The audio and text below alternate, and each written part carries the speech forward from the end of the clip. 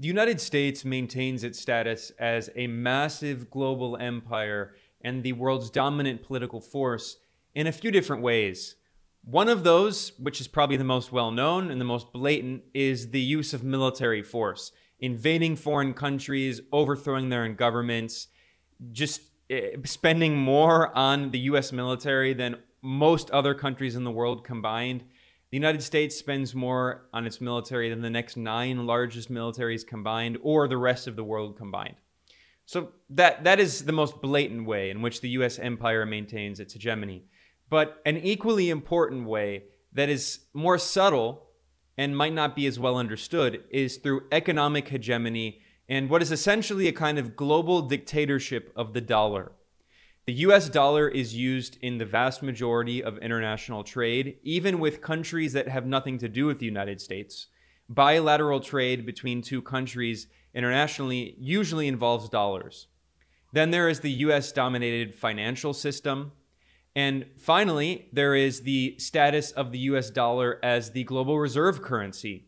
That is to say that central banks around the world, they hold the vast majority of their foreign exchange reserves in dollars. So if a foreign government wants to deal with a balance of payment issue, if it wants to stabilize its currency, if it needs emergency funding, it often stores those foreign exchange reserves in US dollars, which all of this gives the United States an exorbitant privilege. That's a term that's been used for decades.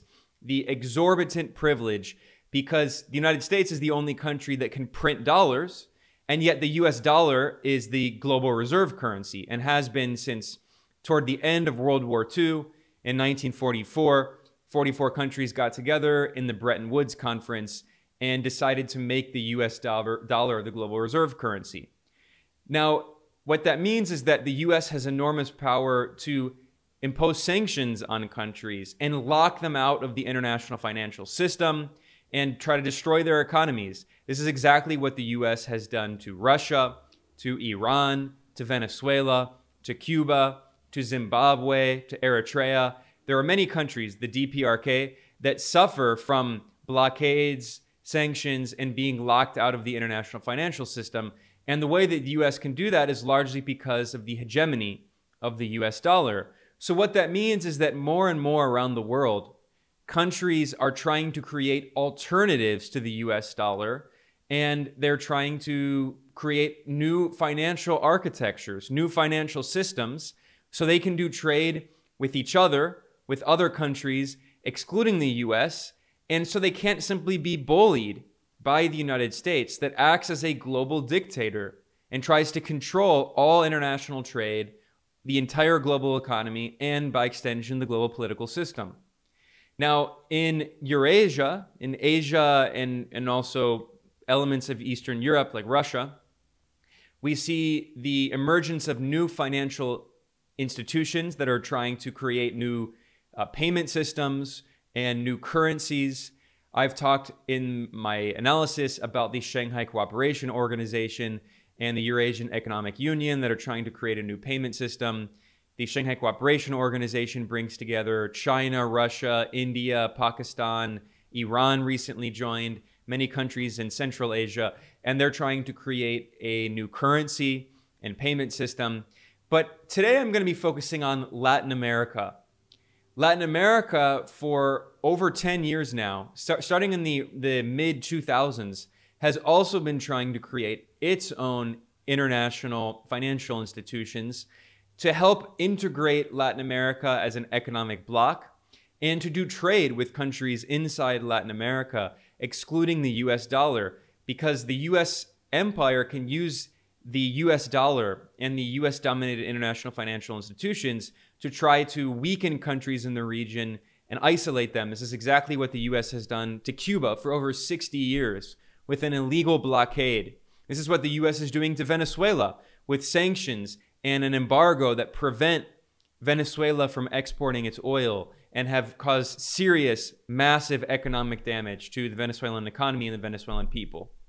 So what we see is a renewed attempt in Latin America to create a new currency and develop a new financial architecture. I have an article that I wrote about this, explaining it all. I'll be discussing this in detail today here in this analysis, but you can find the article with all of the sources in the description below. I have a link to the article if you want to read and get all of the sources that I mentioned today in this analysis. Now, I'm going to start by briefly summarizing a blueprint, a financial blueprint that was created by an Ecuadorian economist named Andrés Arauz. And for people watching the video, you can see a photo of Andrés Arauz here. He is an Ecuadorian leftist economist. He previously served as the director of Ecuador's central bank. He also served as the Minister of Knowledge and Human Resources in the government of the former socialist president Rafael Correa in Ecuador when he was in office from 2007 until 2017. So Andrés Arauz, he is an economics expert. He understands very well how financial institutions work and trade works, and he has been advising the new president-elect of Brazil, Lula da Silva, on how to create a new currency for Latin America and how to create what he calls a, quote, new regional financial architecture. And Andrés Arauz wrote an article in Spanish, and I translated it in this article, and I'm going to summarize the main points today and explain them. And in this article, he discussed ways that Lula da Silva, who will be becoming the new president of Brazil on January 1st, 2023. He won the October 30th presidential election, so right now he's president-elect. Lula da Silva is a left-wing politician. He previously served as president of Brazil, and he's coming back. And Lula has always been committed to regional integration of Latin America, trying to unite the countries of the region. And he was involved in creating multiple international financial institutions that I'll be talking about today, including the Banco del Sur, which means the Bank of the South. That is a Latin American bank that was created to challenge the US-dominated World Bank and International Monetary Fund. And also, there are institutions of political integration like the Union of South American Nations, which is called UNASUR, UNASUR, UNASUR. And also, this Ecuadorian economist, Andrés Arauz, has called for creating what he calls a Banco Central del Sur, which means the central bank of the South. And with that Banco Central del Sur, the idea is to create a Latin American currency called the Sur, which means South in Spanish. And the idea is not to create a Euro-style system like in the European Union. The problem with that system is that it benefits the rich, large economies like Germany and France, and it hurts the small economies like in Greece. And it prevents countries in the European Union from having monetary sovereignty. So local governments can't run large deficits in order to fund infrastructure projects and social spending. And if they have a depression, usually if you're going through a recession or a depression, the government wants to deficit spend to help revive the economy. But in the Eurozone, that's impossible with countries like Greece because they don't have a sovereign currency, so they can't run a sovereign monetary policy. So the plan for Latin America is not to create a Euro-style currency. The Sur would not be a Euro-style currency. Rather, it would be a currency for the region to do trade among the countries in the region. That is to say that the vast majority of trade in Latin America between countries, even if they don't involve the United States, the vast majority of trade is still done with the US dollar. So if Brazil wants to trade with Mexico, because each country has their own currencies, the Mexican peso and the Brazilian real, what that means is that usually they end up doing trade that's invoiced in dollars. So in order to cut out the middleman of the US dollar, which always ends up benefiting the hegemony of the US dollar, the US dominated financial system, the US banking sector, instead the idea is to use the Sur, the international the currency in Latin America, as a way to settle payments, international transactions for trade. So this would be a massive step forward for regional economic integration and also simply for challenging the dictatorship of the US dollar. And this Ecuadorian economist, Andrés Arauz, in this article that he wrote advising Brazil's president-elect Lula da Silva, he said that the ultimate goal is to, quote, harmonize the payment systems of the countries in the region. And then he said, ultimately, what they want to be able to do is, quote, to carry out interbank transferences to any bank inside of the region in real time and from a cell phone. So integrating the economic and banking sectors of the countries in Latin America. Now, in order to understand this a little bit better, before I get into more information about these very ambitious plans for Latin American regional integration, I want to talk a little bit more about the dictatorship of the US dollar, the hegemony of the US dollar. In order to do that, I'm going to read the highlights of a report that was published by the Federal Reserve, that is the US central bank, although like many things in the US, it's actually partially privatized. But this is the US central bank. It's the world's most powerful central bank, the Federal Reserve. And in 2021, it published a report titled The International Role of the US Dollar. You can find links to all of these sources that I cite today in the article at multipolarista.com that is in the description below. The link is in the description below. Now, this report at the Federal Reserve discusses the, quote, preeminent role of the US dollar in the global economy. And later on in the report, they boast that the US dollar has a dominance that has remained stable over the past 20 years. And they say the use of the dollar globally over the last 2 decades suggests a dominant and relatively stable role. So when I say that the US dollar is dominant, that is not just my language. That is the language of the US Central Bank, the Federal Reserve, boasting of the hegemony of the US dollar in the international economy. This graph shows the size of the US economy, its GDP, compared to the percentage of the percentage of foreign exchange reserves held by central banks around the world, a percentage of dollars in their reserves. So for people watching, you can see that the US GDP in nominal terms is around 20%. In reality, though, if you do purchasing power parity, I'll come back to that in a second, which is a much better, more accurate measurement. The reality is that the US GDP, the US economy represents around 14 or 15% of the global economy. But it is true that the US dollar represents around 60% of the central bank's foreign exchange reserves in the entire world. So that's a testament to just how powerful and hegemonic the US dollar is. The Federal Reserve points out that there is widespread confidence in the US dollar as a store of value, and has another graph showing the foreign exchange reserves and the different currencies held around the world.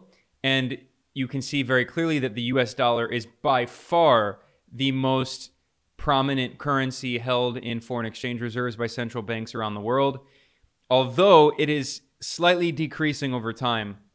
In 2000, around 70% of the foreign exchange reserves in the world were US dollars, and now it's around 60%. So it is declining, although it's a very slow decline. And you can see that there also is a significant use of the euro, which is clearly in Europe. And there's a slight increase in the past few years in the use of the Chinese renminbi, also known as the Chinese yuan. And it's being held in foreign exchange reserves. But anyway, the point is that despite the gradual decline of US dollar hegemony, which I'll be talking about more in a bit, it still is overwhelmingly the most powerful currency in the world. Now, there's another really important graph here that shows this. This is the one most relevant for us today for our discussion. The US dollar is dominant in international transactions and financial markets. And this graph shows the percent of trade that is invoiced in dollars, that is of export, so international trade between countries by region. And you can see that in every region of the world, excluding Europe, the US dollar is used for the vast majority of trade. In the Americas, 96% of exports are invoiced in dollars. That is to say, the US dollar is involved in 96% of trade in the Americas. In Asia, it's a little under 80%, and in the rest of the world, it's around 80%.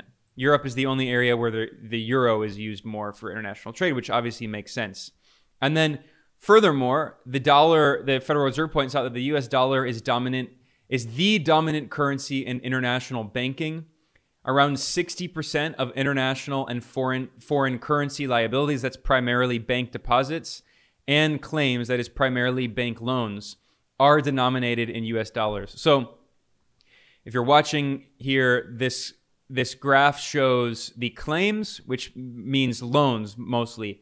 So the vast majority of loans issued by foreign banks in a separate currency that is not the currency of the local country is US dollars, around 60%. And in terms of liabilities, which is largely bank deposits, the vast majority of banks around the world that have bank deposits in a foreign currency that is not their national currency, around 60% are US dollars once again. So that explains why the US Federal Reserve boasts in this study that the US dollar is dominant.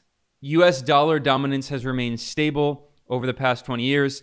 And they also argue in this report the diminution of the US dollar status seems unlikely in the near term. Near-term challenges to the US dollar's dominance appear limited. In modern history, there has been only one instance of a predominant currency switching.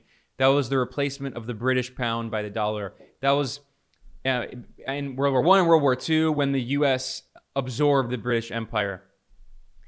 But the Federal Reserve acknowledges in this report, however, over a longer horizon, there is more risk of a challenge to the dollar's international status, and some recent developments have the potential to boost the international usage of other currencies.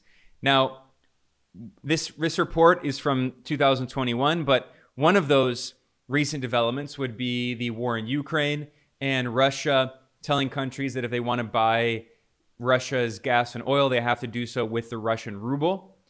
And furthermore, the rise of China, which now has the largest economy in the world, and its currency, which is slowly increasing the use of the Chinese yuan or renminbi, which is the same thing basically, in the foreign exchange reserves of central banks around the world. In fact, the Federal Reserve acknowledges in this report here, it says Chinese GDP already exceeds US GDP on a purchasing power parity basis, which is what I was talking about earlier. I'm going to come back to that idea in a second. PPP, purchasing power parity, is a much better, more accurate measurement than just nominal terms. And the Federal Reserve acknowledges that the size of the Chinese economy is expected to exceed US GDP, even in nominal terms, in the 2030s. So I just wanted to highlight those main points about the dominance of the US dollar, because you need to understand those facts in order to understand why different regions of the world are trying to create alternatives to the US dollar. And then, of course, there's the reality that with the weaponization of sanctions and also simply the theft of the foreign exchange reserves of foreign countries that the US government has carried out, that has pressured countries around the world to try to find alternatives. When I say theft, that's not hyperbole. So, for instance, this was first with Iran.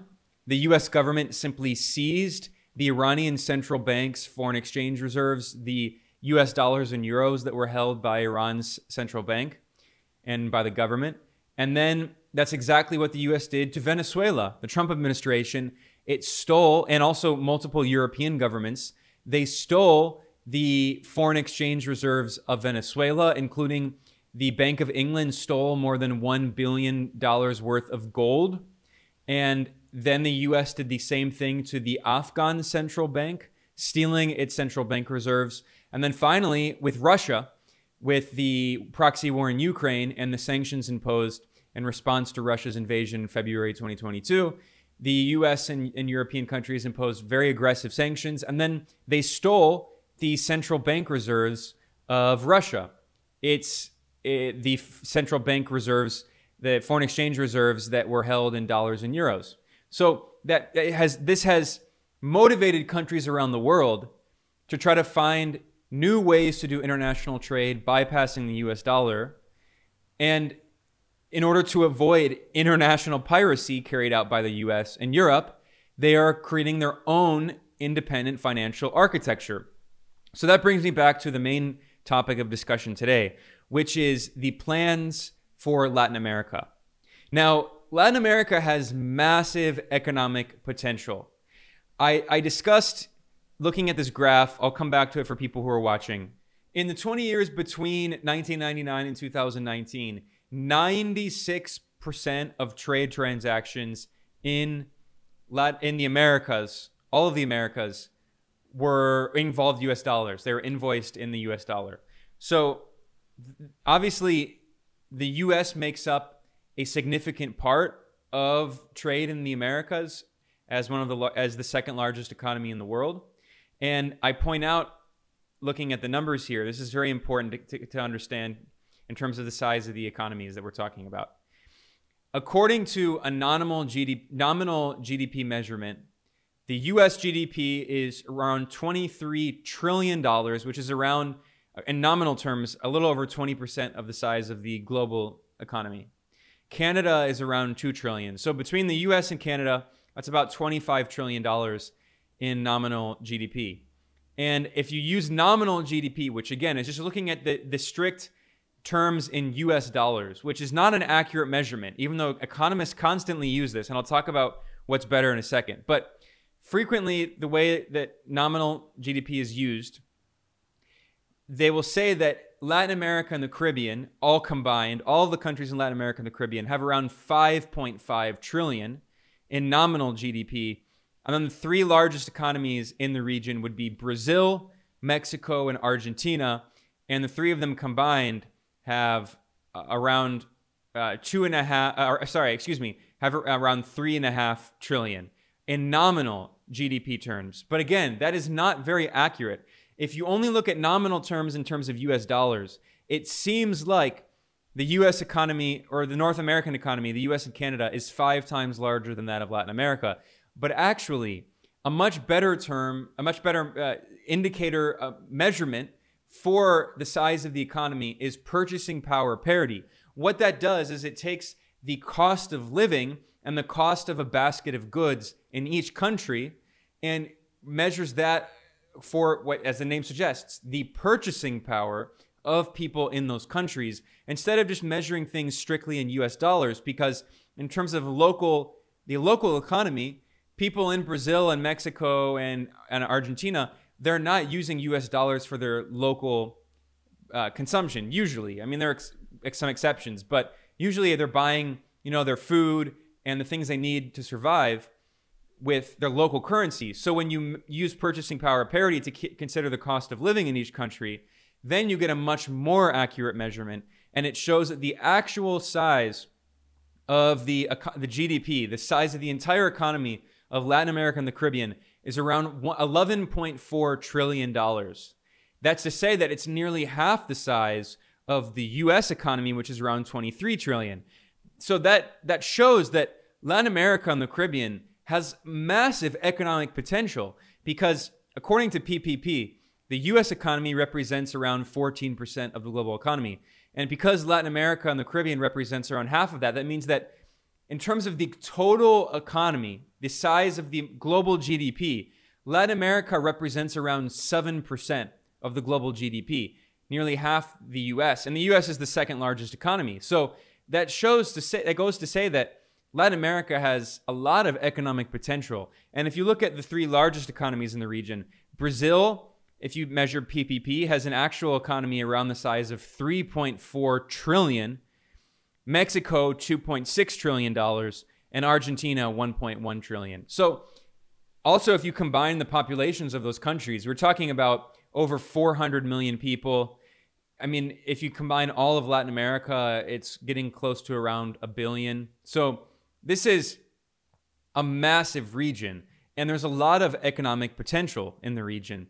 And also, I point out in this article that not only in terms of the size of the economy, but also in terms of the natural resources. Latin America has oil, it has agriculture, it has minerals, it has basically any natural resource that you could ask for. So there's a lot of economic potential. And this has been recognized by leaders in Latin America, especially anti-imperialists and leftists, socialists in Latin America, who have been trying to create independent financial institutions to challenge the dominance, the dictatorship of the US dollar and hegemony of the US empire. Now, in the 2000s, there was a wave of progressive, leftist, and even socialist governments in most of the countries in the region. And this led to a movement toward regional integration and the creation of numerous institutions. I mentioned some of them earlier, and now I'm going to go in a little more detail, briefly summarizing that history and what these institutions do. Now, for people who don't know, it's very important to understand that the US-dominated International Monetary Fund and the World Bank, these institutions were created in the Bretton Woods Conference in 1944, toward the end of World War II. That was the same Bretton Woods Conference that decided that the US dollar would be the global reserve currency. However, at that moment, one difference was that in 1944, when the Bretton Woods Conference agreement was signed, the US dollar had to be backed by the gold standard. So there were 44 countries involved in the Bretton Woods Conference, and those countries pegged their currencies to the US dollar. So they had fixed exchange rates. But the US dollar was backed by gold and was supposed to be convertible at the price of $35 for 1 ounce of gold. That meant that the US government couldn't just print large amounts of dollars in order to pay, for balance of payments issues. If it wants to import more, if it wants to spend more abroad on military spending and war. Ostensibly, the dollar was supposed to be backed by gold. If the US dollar was going to print, if the US Treasury was going to print dollars, it was supposed to be backed by gold, or the Federal Reserve was going to create more currency. It was supposed to be backed by a certain amount of gold. But what happened is, because of the US expenditure in the wars in Korea and then the war in Vietnam, the US was spending much more than it actually had in terms of gold reserves. So by the 1960s, the US only had a small percentage of the actual gold reserves that it needed for the amount of dollars in the world. So if foreign countries, France, for instance, which was constantly trying to exchange its dollars for gold, Charles de Gaulle was the nationalist leader of France, was very angry at the system. This gets back to this concept of exorbitant privilege. The French accused the US of having exorbitant privilege and criticized the US for this. So some countries were trying to exchange the US dollars for gold. And then the US government recognized that that if there was going to be a kind of bank run, if countries around the world were going to try to exchange for gold, the US didn't have enough gold. It only had a small percentage of the actual gold that it would need for the amount of dollars out there in the world. So what happened? In 1968, the US paused the convertibility of dollars into gold. In the 1971, in the so-called Nixon shock, Richard Nixon took the US dollar off of gold, and it became a freely floating fiat currency, which is what we have today still. However, so that part of Bretton Woods died, but two other important institutions that were created by Bretton Woods still live on. So sometimes people say we live in a post-Bretton Woods world. That's only partially true. You also have the IMF and the World Bank. And the United States has veto power. It dominates these institutions. And I have a separate episode explaining the third world debt crisis in the 1980s and the role of the OPEC oil embargo and rising oil prices and the increase in U.S. interest rates by the Federal Reserve and the so-called Volcker shock. I have a separate episode about that, which you can find at Multipolarista. Just look up, third world debt crisis and oil war. But anyway, the point is, I don't want to get into that. It's too complicated. But the point is that in the 1980s, because of those problems, countries in Latin America and around the global south, but especially in Latin America, were trapped in unpayable debt. And they went to the IMF to have a bailout package in order to stabilize their economies. They had massive inflation. Their currencies were being undermined. They were running out of foreign exchange reserves. So in order to stabilize their economies and balance their payments, they took out loans from the IMF. And in order to take out loans from the IMF, the US-dominated International Monetary Fund, it requires countries to impose political conditions, economic policies, neoliberal policies of privatizing state assets, cutting wages, cutting social spending, cutting healthcare, cutting education, and selling off state assets to US corporations. So imposing neoliberal economic policies that serve the interests of US corporations and hurt the local economies in these countries and make them less developed and basically just force them to export raw materials, and they can't develop local industry, and they become trapped in this cycle of dependency where they can't grow their local economies and they can't develop their industry because all they do is just export raw materials to the US, and then US corporations exploit those raw materials, and it's a kind of neo-colonial relationship. That really started in the 1980s, and Latin America has consistently for decades been trapped in this cycle of debt to the US-dominated IMF and the World Bank. Countries like Mexico, which defaulted in 1982, and then Argentina, have multiple times been trapped in these cycles of debt. Argentina still today has $44 billion in debt owed to the IMF, which is basically unpayable, and it's caused a massive economic crisis in Argentina. It's leading to a run on the Argentine currency and a massive inflation crisis. And so this has happened multiple times. So given that recent history of these neo-colonial economic policies, leftist leaders that rose to power in the 2000s in Latin America decided they wanted to create an alternative to challenge the IMF and the World Bank. And this brings us to something that I mentioned earlier, the Banco del Sur, which means the Bank of the South. And what happened in the 2000s, pretty much every country, most of the major countries in Latin America, excluding Colombia, had leftist governments. And what happened in 2007, the leaders of Venezuela, Brazil, Argentina, Bolivia, Ecuador, and Paraguay, they met in Argentina, in Buenos Aires. And for people watching, I have a photo here showing this 2007 meeting. And from left to right, not in terms of politics, because they're excluding the leader of Paraguay, who I'll leave out, all the other leaders are leftists. But in terms of direction in the photo, from left to right, on the left is the president of Ecuador, Rafael Correa. To the right of him, to his left, to our right, is the Bolivian president, Evo Morales. And then it's the president of Argentina, Nestor Kirchner, and his wife, who also became president after him, Cristina Fernandez de Kirchner. So they're known as the Kirchners. And then to the right is Lula da Silva, the president of Brazil. And then to the right is the president of Paraguay, who actually, ironically, was a right-winger, but that's a complicated story anyway. And then to the right, finally, is Hugo Chavez, the revolutionary president of Venezuela. Excluding the leader of Paraguay, they were all leftists, many of them socialists.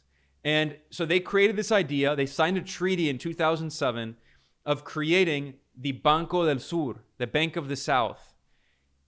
However, it didn't really materialize immediately for a variety of reasons. So in 2009, they met together again at a conference that was held in Venezuela called the Africa-South America Summit, that was trying to integrate South America and Africa and build economic ties.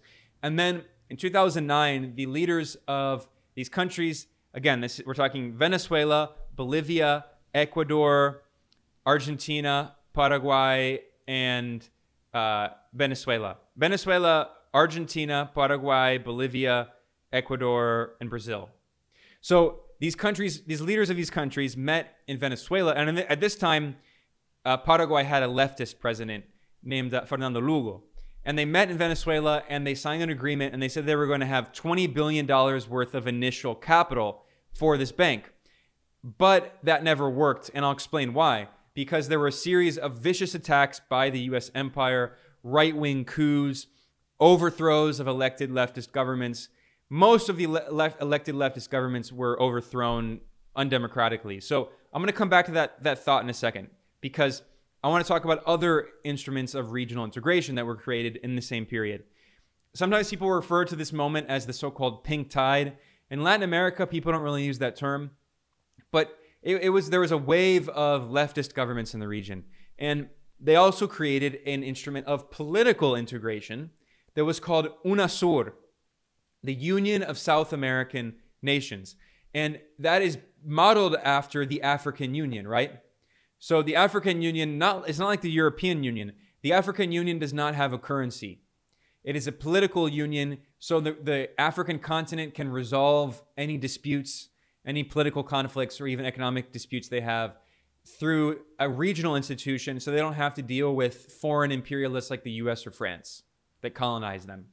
So Latin America, South America created the Union of South American Nations, UNASUR, UNASUR, and it included pretty much all the countries of South America, although later on, as I mentioned, the US-backed coups and the right-wing regimes, they destabilized that and tried to destroy UNASUR. I'll come back to that in a second. Finally, there were two other very important institutions of regional integration. So the Union of South American Nations, UNASUR, was only for South America. So there was also the idea of bringing in not only South America, but also Central America, Mexico, and the Caribbean. So that gives birth to something called the CELAC, C-E-L-A-C, the Community of Latin American and Caribbean States. And that became an alternative to the US-dominated Organization of American States, which was created as a right-wing alliance of anti-communist countries right at the beginning of the First Cold War. And it's always been dominated by the US. It's largely funded by the US. It's based in Washington. So in order to challenge that, Venezuela, the revolutionary leader Hugo Chavez, he had this vision of working with the countries in the region to create CELAC, bringing together all of the countries of the Americas, excluding the imperialists in the US and Canada. And then finally, this brings us to another economic instrument of integration, which is called the Bolivarian Alliance, the ALBA, A-L-B-A, the ALBA, which also means dawn. And this was created by Venezuela under Hugo Chavez and Cuba at that moment still under the leadership of Fidel Castro. And they had the idea of challenging the George Bush administration's attempt to create a neoliberal so-called free trade agreement for all of the Americas that was going to be called the ALCA, A-L-C-A. So they created the ALBA, A-L-B-A, as an alternative, and it's called the Bolivarian Alliance because it's named after Simon Bolivar, the revolutionary from South America, general who created an army and waged a revolutionary war to overthrow Spanish colonialism, creating the modern-day states of Venezuela, Colombia, Bolivia, Ecuador. Bolivia is named after Simon Bolivar, right? Okay, so the Bolivarian Alliance was an economic alliance bringing together those countries in the region, and at its peak, it included Venezuela, Cuba, Bolivia, Nicaragua, Ecuador, and Honduras, and then numerous countries in the Caribbean like St. Vincent and the Grenadines and Grenada. So at its peak in 2012, the ALBA had its own currency, and that currency was created in 2009, and it was called the Sucre.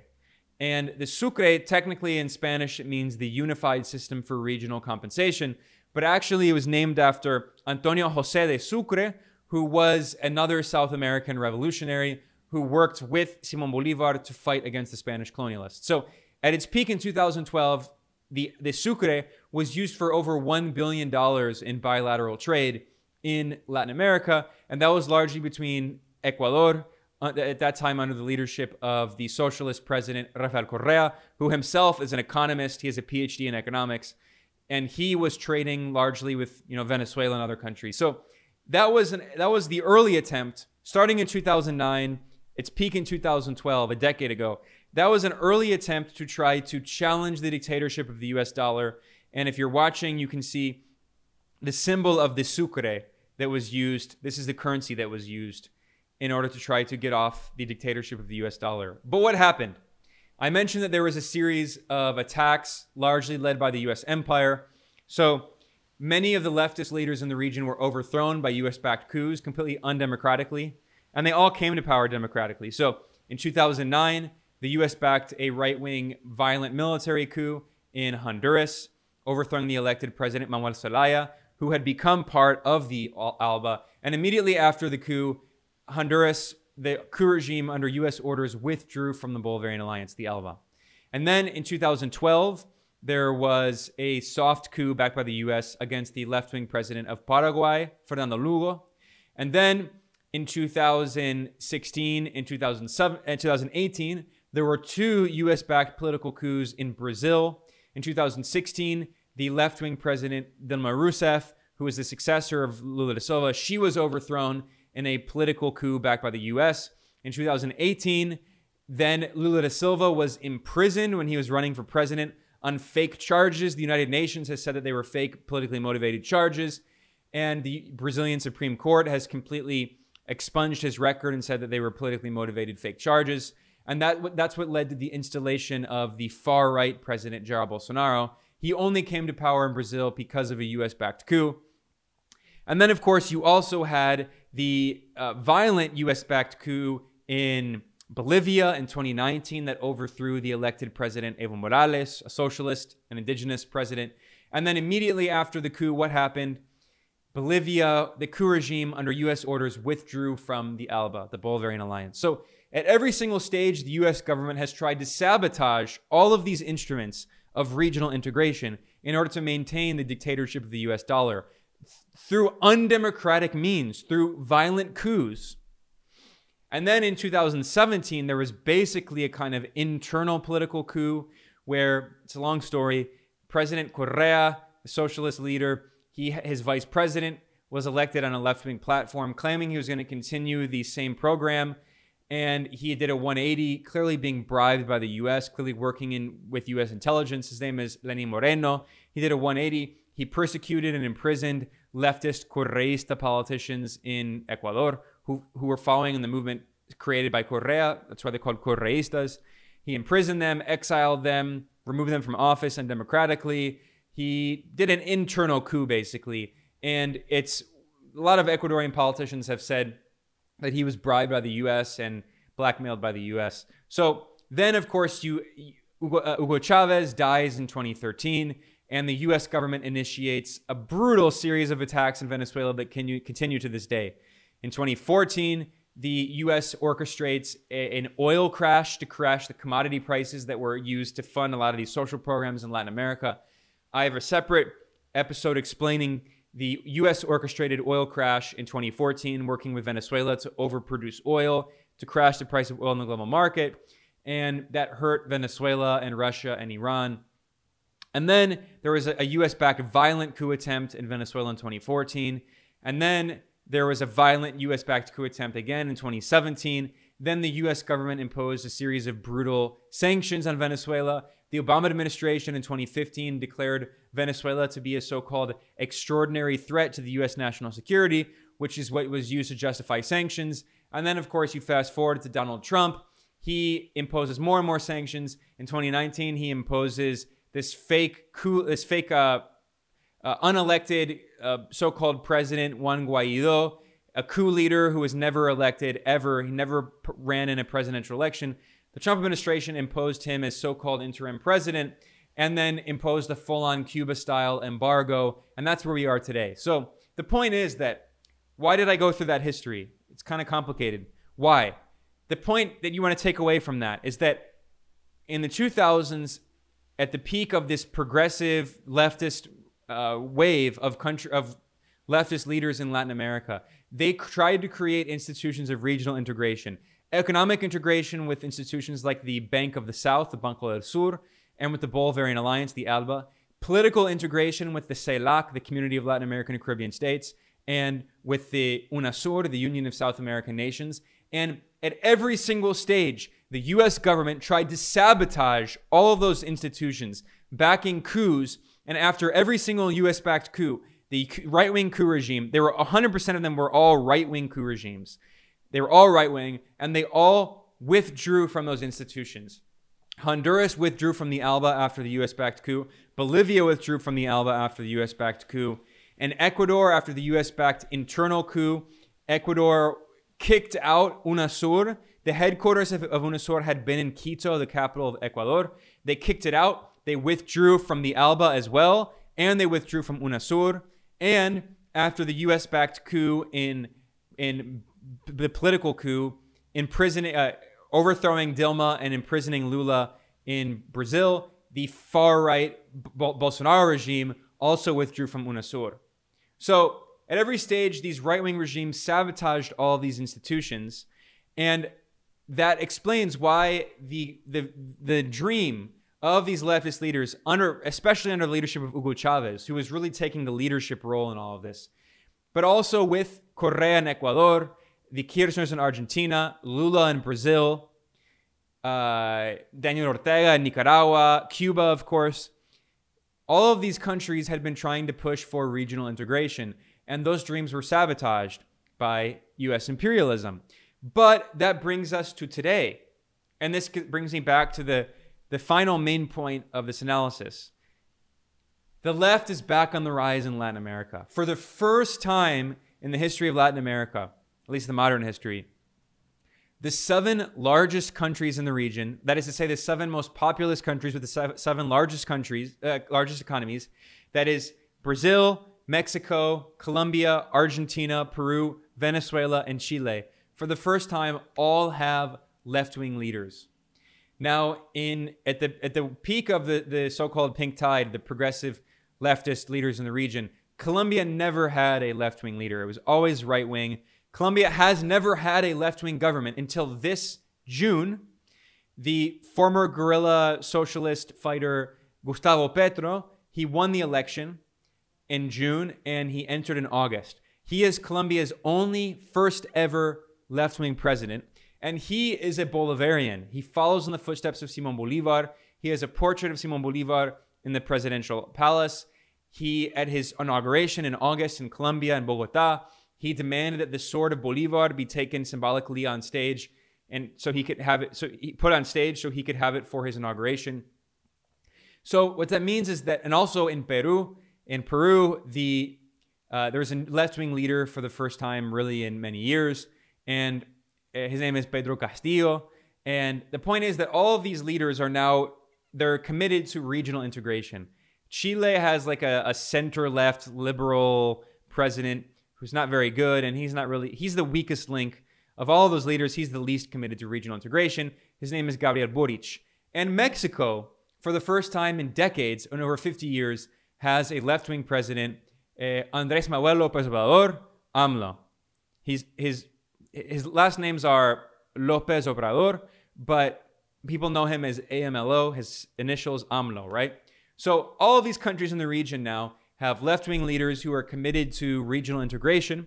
Well, Brazil, of course, it's going to be on January 1st. Lula da Silva, the former leftist president, he won the October 30th election, and on January 1st, 2023, he becomes president. Right now, he's president-elect, and he's already making plans to try to coordinate with the other left-wing governments in the region to revive these instruments of regional integration that I was talking about, like the Bank of the South, UNASUR, and CELAC. So this brings me back finally to the main point today, which was about this proposal that has been launched by this Ecuadorian economist named Andrés Arauz. I summarized the main points of that at the beginning of this episode. The reason I wanted to go into so much detail is I want people to have a deep understanding of why this is important. And not only to understand how the US dollar has a global dictatorship and dominates much of the global economy, but how the mechanisms work, how the mechanics work, and how these institutions can challenge the US dollar. So this brings me back to Andrés Arauz. Andrés Arauz is a leftist leader in Ecuador, and he also is an economist. So if people who are watching, I have a photo here. On the left of the photo is Rafael Correa. He is the socialist former president of Ecuador. He governed from 2007 until 2017. He is a PhD in economics, so he is a brilliant economics expert. And then on the right of the photo is Andrés Arauz. He served as the director of the central bank under Correa, and he also served as Minister of Knowledge and Human Talent. And he also is finishing his PhD in economics. So both of these guys are socialists, they're leftists, and they're also trained economists with PhDs. They really know what they're doing. And Andrés Arauz was the presidential candidate in the 2021 elections in Ecuador, following in the footsteps of Correa and his movement Correísmo, also known as the Citizens' Revolution. And Andrés Arauz, he won the first round of the election in February in Ecuador in a landslide. I was there. But he lost the second round to the right-wing corrupt banker president, Guillermo Lasso. And Andrés Arauz got around 48% of the vote, whereas Guillermo Lasso got around 52% of the vote. So it was kind of close. Not super close, but it was kind of close. Andrés Arauz did very well, but he was defeated by this guy, Guillermo Lasso. I talked about him in another video and podcast about Ecuador that I recently did about corruption in Ecuador. Guillermo Lasso, the current right-wing president of Ecuador, is cartoonishly, notoriously corrupt, extremely corrupt. He made millions of dollars as a banker by helping to destroy the economy in a financial crash in 1998, 1999 in the so-called feriado bancario. And he's notorious in the country. He has dozens of U.S.-based properties in Florida, millions of dollars worth of properties. He's very corrupt. So anyway, the point is that Andrés Arauz is a leftist leader in Ecuador. He's also involved in numerous institutions in Latin America that are part of kind of left-wing struggle, including he was a co-founder of something called the Grupo de Puebla. The Grupo de Puebla is a political forum that brings together left-wing forces in Latin America. And you can see here at their website that one of the co-founders is Andrés Arauz, and also the current left-wing president of Bolivia, Luis Arce. And I should point out, he is also an economist. He's a socialist from the Movement Towards Socialism Party, and he's an economist. So what's interesting about these leftist leaders in Latin America is they are trained economists. They have PhDs in economics. They know what they're doing. They understand that neoliberal capitalist economics is doomed to fail them.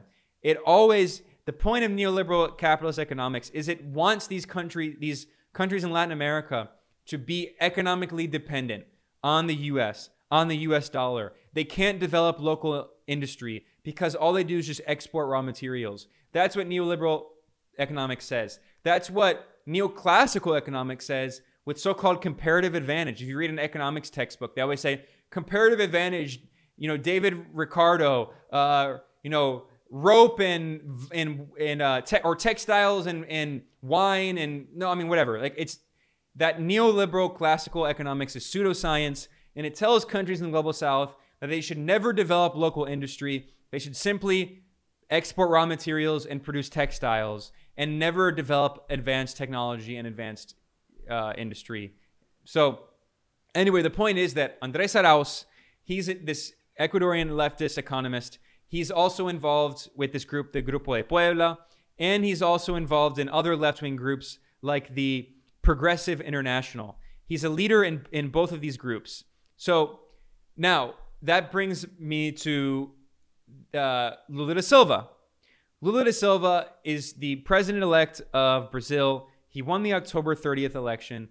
And in his presidential campaign, during his presidential campaign, Lula promised to create a Latin American currency. I have a separate video and podcast and article explaining this, and I will link to it in the description below. There's a video I did about Lula's promise to challenge the dictatorship of the US dollar.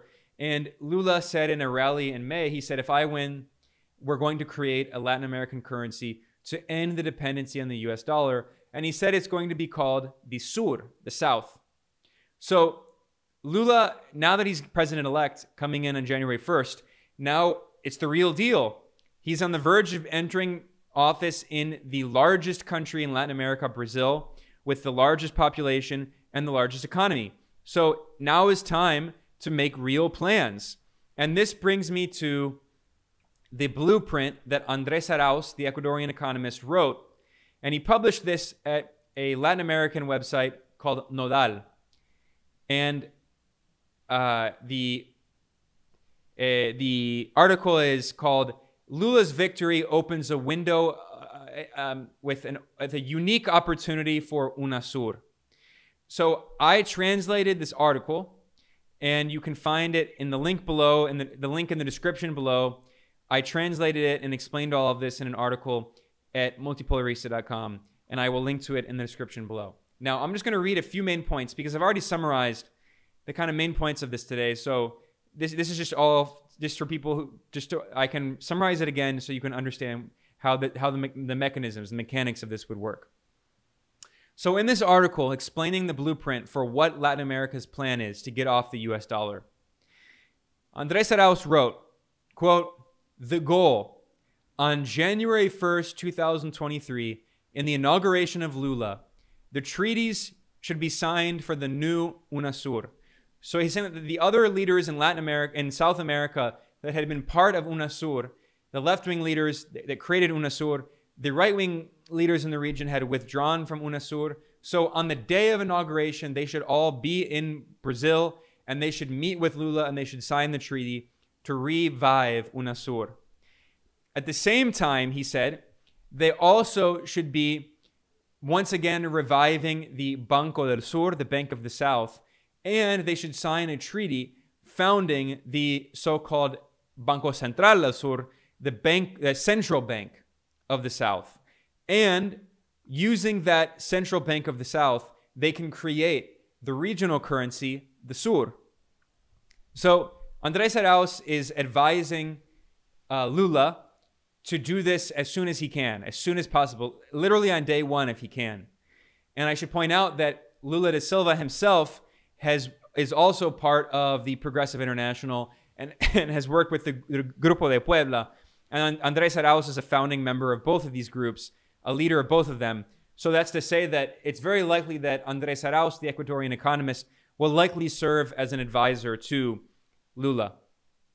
And Lula, in fact, wrote an article in 2020 that was published at the Progressive International, and it's called "For a Multipolar World." And he talks about why Lula da Silva, the president-elect of Brazil, talked about why it's so important to build a multipolar world. He himself was one of the co-founders of the BRIC system: Brazil, Russia, India, China, South Africa. So he understands the importance of challenging U.S. unipolarity. And so Andrés Arauz, in this blueprint he wrote, he emphasized that this should be done as soon as possible, immediately. And he said the goal, as I said earlier, I'm going to read this quote again. The goal is to, quote, "harmonize the payment systems of UNASUR to carry out interbank transferences to any bank inside of the region in real time and from a cell phone." Arauz stressed that this should happen very soon, and the political window of opportunity is in 2023 between January and September, because in September 2023 there are going to be primary elections in Argentina, and the right wing could win. And the right wing in Latin America universally is all much more pro-U.S. and all supports neoliberal economics, right-wing economics, and they all oppose these projects of regional integration, of trying to create a new currency. They all just believe that the dictatorship of the U.S. dollar should continue perpetually. So Andrés Arauz said, we cannot give up this historic window of opportunity. He said, progressive presidents must create an immediate channel of communication between each other. The political will is there. There is no time to lose. He calls for creating a new regional financial architecture, which could also help to provide a breather for Argentina. Now, at the same time, Arauz emphasized that Latin America has to reject the International Monetary Fund, the IMF. He has repeatedly called for that. This is the institution that I talked about, dominated by the U.S., that has trapped Latin America in unpayable, odious debt for decades. Argentina is still trapped in that unpayable, odious debt. He said that Latin America needs to work together with Africa, so calling for South-South cooperation. They need to work together to take, quote, collective action to retroactively nullify the illegal surcharges of the IMF. Now, IMF surcharges are extra interest payments that are imposed on borrowing countries that have very large debts. So just as, in US banks or other banks, if you have an overdrafting, if you pay for something or write a check for something and it's more than in your account, you're going to be hit with an overdrafting fee. These are these kinds of hidden fees that the IMF has. So the more indebted a country is, the more pounds of flesh the IMF demands in interest from those countries and fees from those countries. So it's just a way of just further trapping these countries in unpayable debt so the IMF can impose neoliberal so-called structural adjustment packages, forcing countries in Latin America to cut the minimum wage, to cut education, to cut healthcare, to privatize everything and sell it off to US corporations. So what he's saying here is we need to challenge the IMF and say we are not going to pay these surcharges. We are not going to pay these illegal fees that are trapping us in debt. And he said, Arauz said, if necessary, Latin America and Africa should work together and propose a resolution in the United Nations General Assembly challenging the IMF. He also said that they should impose measures to try to prevent capital flight to the United States, because what happens is when left-wing leaders come to power democratically in Latin America, all these right-wing oligarchs, the millionaire elites, they try to send all of their wealth offshore to US banks. And he said they need to have some kind of capital controls for the region. He also advised Lula himself, Arauz advised Lula, to undo the de facto privatization of the central bank that was carried out by the current far-right president, Jair Bolsonaro, and re-articulate the Central Bank of Brazil in the line of development, integration, and democracy. Arauz said, it is very difficult to be able to meet the demands of eradicating hunger and the reindustrialization the Brazilian people need if he has a central bank permanently boycotting that program. He points out that the central bank in Colombia has been trying to oppose the reforms of the new president, Gustavo Petro. But Arauz, the Ecuadorian economist, he pointed out that this wave of regional integration cannot remain only at the level of presidents. It should be a true integration of the peoples. This implies profound participation of the social movements of all of the region, but above all, immediate and tangible benefits for the citizenry. So he's saying that this is not just something between states. It also needs to bring in the social movements of the countries in Latin America. And he stresses, as opposed to the European Union, which always benefits the rich countries and large countries and hurts the small countries, as opposed to the European Union, this strategy of economic integration of Latin America, he said it must give preferential treatment to the smallest countries in the region. So understanding that the problem with the EU is that it hurts the small countries and benefits Germany and France. Instead, this system should benefit all countries and give preferential treatment to small countries in Latin America, like in Central America, like Uruguay, Paraguay, like the Caribbean. So he points out that the leadership of Lula is very important in this, because President-elect Lula of Brazil, has always been committed to regional integration and integration of the global South through the BRIC system. And Lula understands that he is a link, that he can help unite the more revolutionary socialist leaders of the region, like in Venezuela and Cuba and Nicaragua, with the more kind of center-left progressive presidents like AMLO in Mexico and in Argentina. I mean, Fernandez is not really that left-wing, but his vice president, Cristina Fernández de Kirchner, and also, Gustavo Petro in Colombia. So this is an important step in this. I mean, the key player is Lula, and Brazil is the largest country. It has the largest economy. And Andrés Arauz, the Ecuadorian economist and leftist leader, he's the most likely next president of Ecuador. He also proposed a few interesting ideas that he had. One, he says he proposed a massive program of student exchange. So young students in Latin America in public education programs, they can do study abroad in other countries in Latin America and help to build links between countries in Latin America. He said the goal should be 1 million young students studying abroad in 2023. He said this will be a motor of integration. He also called for musicians, writers, and poets to have a contest to create a hymn for UNASUR. So they really are, they're serious about unifying Latin America and creating an international hymn for the region. And Arauz said that Latin America should appoint someone as a plenipotentiary ambassador for regional integration. A plenipotentiary ambassador has the authority to sign treaties and carry out agreements, even without without the necessity of Lula being there in person. So this blueprint is very ambitious. It shows Latin American leftists, they have a clear, tangible plan for how to challenge the dictatorship of the US dollar, for how to unite the region as an economic power and a political power. Because in his blueprint, Arauz, the Ecuadorian leftist leader, he pointed out that not only we should be economically unified, we should have more political influence on the world stage. This is part of building a multipolar world. Latin America and the Caribbean is part. It is a pole in that multipolar world. And he said the countries of UNASUR should demand a collective position at the table of the G20, which the African Union is on the verge of doing. So Latin America, through institutions like UNASUR, should become a new instrument of regional integration. And not only in the economic stage, not only should they become a bloc, on the political stage, they should start becoming a new pole in this multipolar world. It's a very exciting time in Latin America.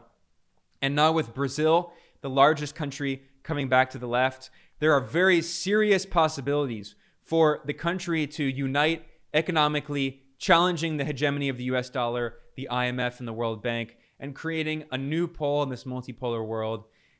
I know this was a very long episode, but I really wanted to explain why this is important, how it works, the nuts and bolts, how the dictatorship of the US dollar works, why it's important to develop alternatives to the IMF and the World Bank with US sanctions.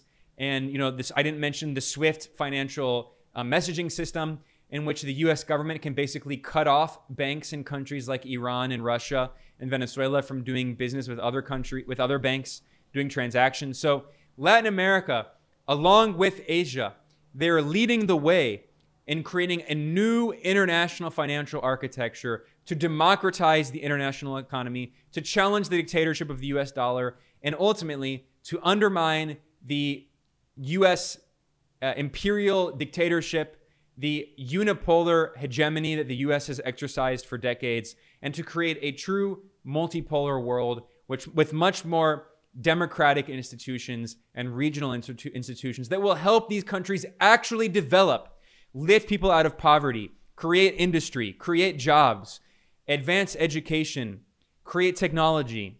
That's what Latin America is serious about doing. They don't want to be resource colonies just exporting raw materials to the imperial core. They are serious about being a new pole in this multipolar world. And that's why I spent so much time reporting on this. All of the sources that I cited and more information can be found in the article that I wrote at multipolarista.com. I have a link to that in the description below. This reporting that I do is completely independent. I have no big backers. I have no institutional sponsors. So if you want to help sponsor, fund, support the journalism that I do and the analysis that I do here, you can go to multipolarista.com/support. And the best way is you can become a patron over at patreon.com/multipolarista. And if you're watching this on YouTube, I have a link to that below. And you should subscribe to my channel, please. If you're listening to this as a podcast, because all my videos are also podcasts, please subscribe to SoundCloud or whatever podcasting program it is, application it is. And I will be back very soon with more analysis of geopolitics and economics and empire. I'm Ben Norton. Thanks a lot for joining me. I'll see you next time.